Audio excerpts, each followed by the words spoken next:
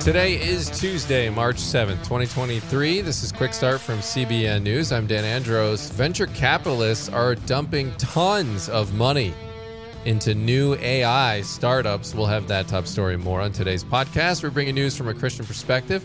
Subscribe, leave a rating, share it with a friend. You can email us, quickstartpodcast@cbn.org, and you can tell us how much you hate us talking about how much caffeine we've had in the morning, which I think is an important fact, but not everyone agrees, apparently. What's going on, guys? Happy Tuesday. I'm not going to say I'm caffeinated and contented, even though I am. So I think this is good confession time. So last week, while you were out, Dan, there was one day when we were taping the podcast, and we had to tape it so many times because I could not stop laughing, and I was thinking Dan would be so frustrated with me because this is supposed to take however long we take to record it, and it took like an hour. Oh, man. So anyway, this is just what we do to bring the podcast to you. It got so bad at one point we just started over. Like, we scrapped everything and started over. You missed quite the little behind the scenes for everyone. Not exactly sorry that I missed the hour taping, but nevertheless, caffeinated, contented, ready to go. A lot to get through. What do we have coming up on the focus today, guys? We're going to talk about a former Grey's Anatomy actor. He's leaving Hollywood, and he's got an interesting reason why. Looking forward to that. And Billy, you have a little bit on this Jesus Revolution movie that's been really doing well. Yeah, we're going to be sitting down with John Erwin, the director of the film, and the guy who for years was trying to get it made. So it's a pretty cool story. Very, very cool. Looking forward to that as well on the main thing. But first, we're going to get through the news here in 90 seconds. And Tesla's recalling 3,470 Model Y cars because some bolts in the second row seat back frames are not being secured properly. That impacts about 4% of all Tesla cars in that model, according to a recall report submitted in late February. 4 U.S. citizens were assaulted and kidnapped by gunmen in a northeastern Mexico town on Friday. These Americans are believed to have been targeted by mistake. They traveled to the border city of Matamoros for allegedly getting medical procedures. According to officials, they were in a white minivan with North Carolina plates, according to the FBI. Then they were fired upon by unidentified gunmen and were placed in a vehicle and taken from the scene by our men. They're still looking for them, and there's a reward out for any information that would lead to helping find and locate them. And venture capitalists are pouring hundreds of millions of dollars into generative AI startups. And AI could be becoming very foundational to life and work as we know it. And so there's an accelerating, quote-unquote, arms race to shape and profit from that future. Those are just some of today's top headlines. You can check out those stories and more over at cbnnews.com. So, guys, looking at this AI news that you've got venture capitalists just dumping hundreds of millions of dollars into platforms such as ChatGPT. Is it ChatGPT? I always forget what the ChatGPT, not GBT. I've said GB too many times in my life, but ChatGPT, which is really interesting if you've dabbled with it at all. It's quite impressive, really, but also terrifying at the same time. I don't know that I'm ready for a world with more of this all around at our fingertips. Are you guys?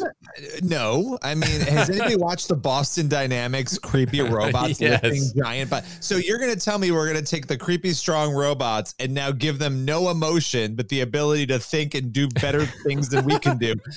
This is a recipe for a militarized, creepy robot world that I just am not ready for.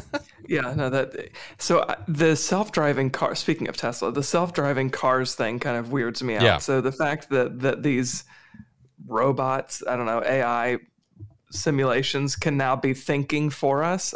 This can't be going any way but the wrong way. I don't see how this is. Although, considering where culture is right now, they may be smarter than us, actually. And who knows? I mean, you never know, considering where we are. Still, human beings are going to have to be programming them.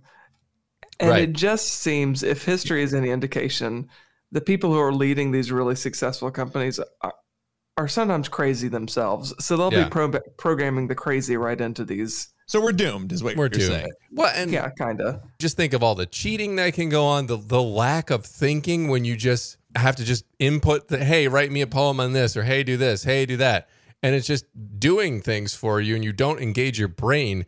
That can't be a good long-term recipe for a culture. It just can't. For a culture unable to engage its brain currently. Currently, yes. We're just making it easier for them to not engage their brain. But I think that's part of the problem, right? Is that all of our technologies, while it's great to have technology and technological advances when it comes to things like travel and communication and medical stuff, like all that is great. But also I think it incentivizes laziness and sloth, which is a huge problem. And creating algorithms and mechanisms that can do all of our thinking for us. That's it. Yeah, that's not a good idea. I don't think. And one thing I'm not worried about is I've seen people try to fearmonger and say, "Oh, everyone who's a writer or a content creator, well, you should be worried about that. AI is just going to make those blog posts for you." That one I don't buy, because all you'd have to do to defeat your competitor is just, we don't use AI to generate our posts. But they do. I mean, who wants to read AI-generated content that they could just do on their own by typing in a search thing? No, you want your stuff from an actual human being. I mean, you do, but I'm convinced that eventually... Well, I just think that eventually AI is going to sound so smart that you're not going to be able to tell the difference, particularly with shorter content, right? Like if it's a 200-300 word article that's just writing up a headline or something, I think we'd be hard-pressed to tell the difference between the two as time advances. I'm not saying that it wouldn't be good at it. I'm just saying it wouldn't be a human. And so, but who's going to know that? I don't think anybody's going to line up and say, we had a robot write this. Well, but they should have to. Who wrote? I mean, you have to say who wrote your article, don't you? I don't know. I'm just telling you that you're expecting people to be honest, and I think that fair enough. I think that's kind of too much to ask in this day and age.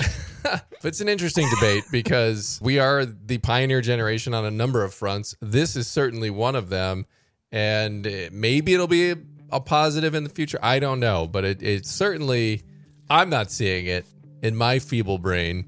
Maybe I'll query Chat GPT next and ask it if AI is a positive for the future or not. See what it says. I don't know. But moving on to our next story now, and former Grey's Anatomy actor is out there now saying he's leaving Hollywood because of how divisive this is. Very interesting story here, Trey. What's going on?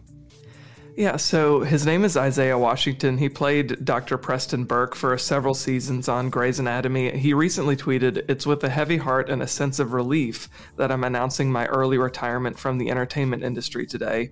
He went on to write, "Those who've been following and witnessing my journey here on Twitter since 2011 all know that I have fought the good fight, but it seems that the haters, provocateurs, and the useful idiots have won." Those are his words. The timing, though, of his exit is kind of interesting, his exit from Hollywood, I mean, because of just how divisive our country has become. It seems since COVID, really since 2015 in that presidential election, but then since COVID, all of that has been so greatly exacerbated. Americans are kind of having to say one way or the other where they are because of cancel culture, right? And because of this divisive, atmosphere in which we live. You're constantly called to the carpet on, well, you have to tell me what you think about every single issue. And if you don't think the right thing, then the powers that be will kind of sideline you. What does he mean, do you think, by useful idiots and haters? Yeah, so overall, it seems like he's generally concerned about the direction of American culture and the way that the country is heading. But he specifically talked about race and politics. He wrote, it was a very long Twitter thread. He wrote, "I'm no longer interested in the back and forth regarding a color construct," he put that in quotations, "that keeps us human beings divided, nor am I interested in politics or anything vitriolic." He ended the post a little bit later saying, "I will be traveling this great country before it falls into socialism and then communism." So he's not necessarily very hopeful about the direction that we're going when it comes to this kind of divisiveness. And then he also added, which I thought this was interesting, he added this descriptor for himself. He said that he's a Frederick Douglass conservative, obviously a great emancipator during the civil rights movement, the Civil War time. So an interesting way to end his Twitter thread and his announcement that he's leaving Hollywood. It's also interesting, the timing, because Idris Elba, y'all might remember, said not that long ago, he's a A-list actor, very well known, more famous, obviously, than Isaiah Washington. He called out Americans for a similar issue. I don't know that I would say Idris Elba is conservative by any stretch, but he did say that Americans are obsessed with race, and this is becoming an issue. Both of these actors are Black, and both are talking about the way that we as a country have handled race. And neither one of them, even though they're coming from completely different perspectives, neither one of them think we've done a good job. Really interesting. I mean, we've talked about it on this podcast, that pendulum watch sort of when as the pendulum swung too far to where average people are just have had enough of cancel culture, for lack of a better word, woke politics, where everyone's just looking to, get a scalp.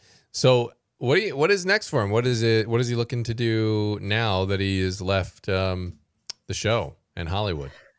Well, so he just finished directing and starring in a movie called Corsicana. It's about an ex-Union sharpshooter. He said that would be his last film, but he did tell his fans to continue following him on social media, to look for other projects that he might be involved in the future.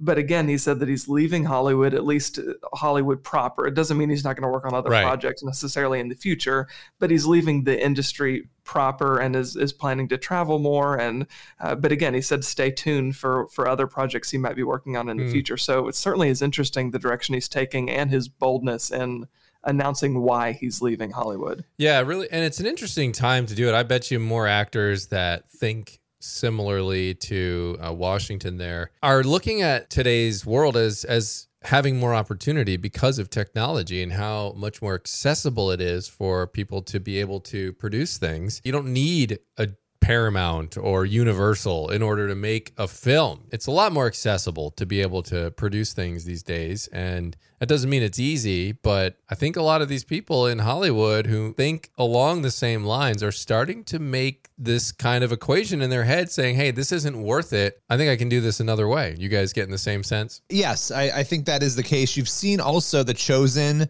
Yeah. You've seen these other, all of these projects that are not the traditional way that Hollywood does things. I mean, The Chosen has really shown there are other paths. You can raise money. You can, so when you're free and you're not tied into a studio or stuck into these really unhealthy sort of molds that have been created and perpetuated over the years, why wouldn't you go do your own thing? You've got Kevin Sorbo with his own studio doing his own stuff or his own company.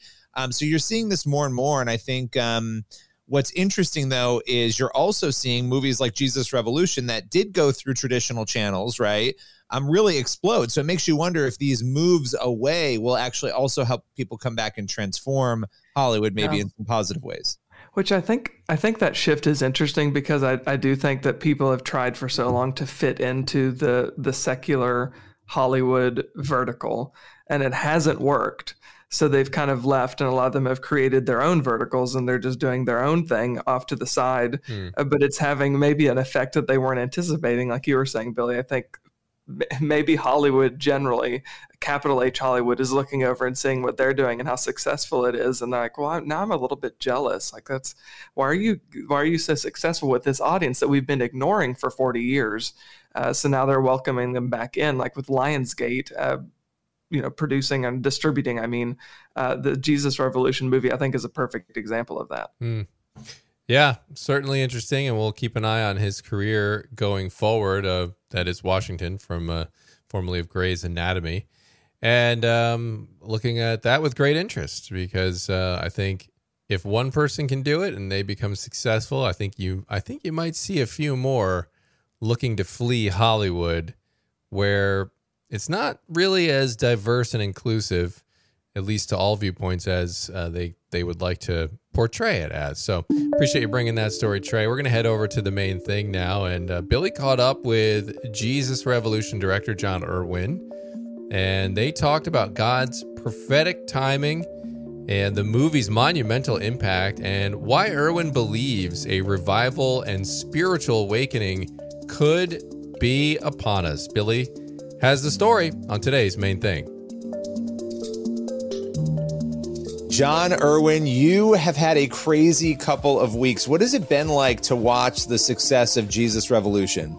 Well, what I love about the movie is just the amazing timing of the release. I originally bought the Time Magazine articles in my bag, literally, the Time Magazine cover story in 2015, and I've stayed with it that long. It was just something I got thoroughly fascinated with. I'm just curious by nature. And so I started really studying this last revival in America, and I felt gypped. Like, why can't my generation experience something like this? We need it. It seems like such a similar time. And that was in 2015. It's like every year has gotten worse since then, and more like the late 60s. But I think the late 60s was just a very similar time of despair, cultural despair, and division. And then that's when God really broke through. And so, I just really fell in love with the time and fell in love with the story. And between every movie, I can only imagine, I still believe, American Underdog, I've been dreaming of getting this film made. And we tried to get it made before COVID shut the world down. And it was one of the more disappointing moments in my career, because the movie, I still believe, was number one in America on Friday night, and all theaters were closed on Tuesday or Wednesday of the next week, in a way none of us could have predicted. And the movie, Jesus Revolution, was literally like 3 weeks from shooting. John Gunn was directing, my co-writer. So just to see that God had a plan for this movie, and to see, I was talking to Dallas Jenkins about it as the movie was releasing. It's like we did not strategize or plan for like, hey, Dallas, you do Jesus walking on the water in early February. Make sure that Friends buy Super Bowl commercials in the middle, and then we'll anchor the end, and we'll just make it the month of Jesus. We'll schedule a revival at Asbury in the middle, and that never happened. It was just amazing, an amazing symphony of timing, and then the most special thing about it, I think, was what began to happen at Asbury and other universities. And Beth and I drove over there. We were in Nashville. I was working in Louisville anyway. It was sort of 60 miles away, and I remember Greg Laurie called me and said, "What did it feel like?" And I said, "It felt exactly like the movie." I mean, it felt exactly like the movie. So I'm an entertainer first, and I want to serve the audience. I want to. It's a privilege to entertain the audience, and I go to movies to have an emotional experience and to feel things, and so I want to make them laugh and cry and cheer. This is my favorite film to ever watch with an audience in my career. But then to see it really connect and be useful, because there really is a movement behind the movie. And the simple theme of this whole journey has been, if it happened then, it can happen now. And so to see that start to take place even before the movie released was just such an amazing thing. And the timing of the release, it continues to blow my mind. I'm very grateful to be a part of something. You just feel like you're one part of something God is doing, and it's really cool. Well, it's especially cool when you share that timeline too, right? You wanted this movie made years ago. You've been kind of working on it for a long time. You were dreaming of it. And in life, we can get really frustrated sometimes. I know I can, when I want something to happen on a timeline and it's not happening. And yet here it's happening now. And you mentioned Asbury, and that you went there and you experienced that. We had Lee University. We've seen middle schools have these revivals. Yeah. It really does feel like something is going on. I've talked a lot about this with Damar Hamlin even, right? You had that thing where the nation is reacting in this prayerful way. You don't normally see ESPN become like a revival on the air where people are praying, right? So there's something going on. I mean, what is that taught you about God's timing, right? You sort of just spoke to it, but that fact that you were waiting, Well, I think to whatever anyone's endeavor is, listening, whatever you're called to do, if you're really called to do it, just keep going. I think that's the lesson. What does the Bible say? That we'll, in due season we'll reap if we don't lose heart. I think there are far few failures in life as there are just people that quit too early. And what I've learned is that if God's calling you to do it, it's going to take way longer than you think. There's going to be many twists and turns. There's going to be many disappointments along the way. But just keep going and don't quit. And I have found that God's timing for something is perfect. And this is such a Kelsey Grammer became available to be a part of the movie, as did Jonathan Rumi from The Chosen. And then everything just sort of synergized in a way none of us could have predicted. And so that would have happened on the previous, version of this movie. And so, I think the lesson is to just keep going. And I think the cultural lesson with the movie, and the reason I feel that revival's in the air is, what do they say, when your pain outweighs your fear, change can begin. And what I learned from studying that generation in the '60s was this word desperate just came up a lot. It was that bad in America that, and then I think there was a generation that was very spiritually attuned, which I think Gen Z is very spiritually attuned, and they are. Yeah. And they back then they just went to the wrong wells. And so this, they had such hopes in this hippie revolution and free love, drugs, and rock and roll, and LSD specifically is this quest. And it was really when that didn't work, and they came to the end of that, which we portray in the film, that they're like, man, where are the answers? So there's a line in the film where Jonathan, who's playing Lonnie Frisbee in the movie, says, desperation, there's power in that word. And then he says, what would it take for you, Chuck, to be desperate? And I think that's a question for all of us, because, man, there's some beautiful things on the other side of finally admitting to your own desperation. And I don't know, I've been there in your own personal life, in society, like, man, we need help. And so that's what I love about just the timing of the movie. It just feels like we're back there again. And again, people are loving the movie. They're loving the experience of the movie.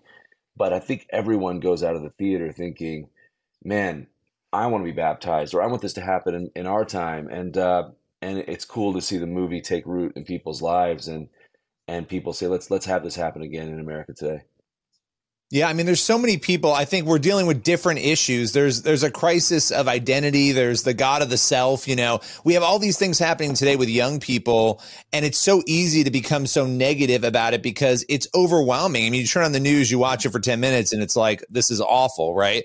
But then seeing, and that's what I loved about the film, that, hey, this isn't new. There's nothing new under the sun, like Scripture tells us. Mm-hmm. And the problems might change, but the same human condition is there, and yet the same solution is there. And that this has happened before. And then to see, again, that timeline, we can't overemphasize that enough, of God actually pouring out on these university campuses. And I think we're just beginning to see what is going to happen here. But I'm sure you've heard a million stories at this point about the impact. What has been maybe one of the most moving things you've heard about how this film has impacted a person or a group of people? I mean, I will say this. I've never in my career seen so many stories on social of people using the film and lives being changed after the film. We call a film like a setting of volleyball that someone else spikes, whether that's a pastor, youth pastor, mom and dad. It just, the right story opens up your heart to really re-examine the way you think and believe. It's why Jesus told parables, really simple emotional stories, and then he explained their truth. And so we're sort of like an Air Force, the work has to happen locally, and but we can accelerate it. And so I've seen posts of people getting baptized in fountains outside the theater or in a lake the next day, or like a spontaneous praise and worship service starting in the theater, and then prayer happening in the theater long after the movie wraps, to just personal testimonies of one guy that was just really struggling with an addiction to drugs, and felt delivered and healed and is getting the help he needs. And like, I've never seen stories like this before. I think there's just a certain power to the true story that we're telling. We felt it on set when we were doing the baptisms. I've never felt that kind of spiritual power on a day of filming ever in my life. And I think it bleeds through the screen. I think you feel it in the movie. I've never seen this many stories flooding in this quickly. That was John Erwin, the director of Jesus Revolution. For more on the film, head over to jesusrevolution.movie. You can find out more on the background, check out the prayer team, and find out where to get tickets. It's jesusrevolution.movie. All right, Billy, thanks for that interview there with John Erwin. Appreciate that. And that leaves us with time for one last thing. So it's Psalm 14:1, and it's a simple one. The fool says in his heart, there is no God. I love that verse. It's just like, you're a fool. Yeah, that's I know, but I mean, that is the ultimate summary of the human condition, especially for unbelievers who think they're smarter than God. Now, even believers in our different ways, we think we know better than God, and that's how we get into trouble. But for the unbeliever, they think that they have it all figured out. Clearly, the Bible describes them as fools, so it's obvious they don't. I mean, that is the ultimate, so it wouldn't be a mic drop, but the ultimate scroll drop moment of Scripture. It's like, there's nothing else to say. Like, but it's a great reminder, right, of God's sovereignty in our lives. And that he's the source of all wisdom and all knowledge, and he's where we need to go for answers. Yep, absolutely. Preach. All right. Well, that's a good place to leave it for today. As always, get on over to cbnnews.com. Go on the YouTube channel. Check out our videos, our interviews, everything else. Over to faithwire.com as well. Get that news from a Christian perspective. And Lord willing, and that creek don't rise, we're going to be back here tomorrow with more. Hope you enjoy the rest of your Tuesday. God bless. See you tomorrow.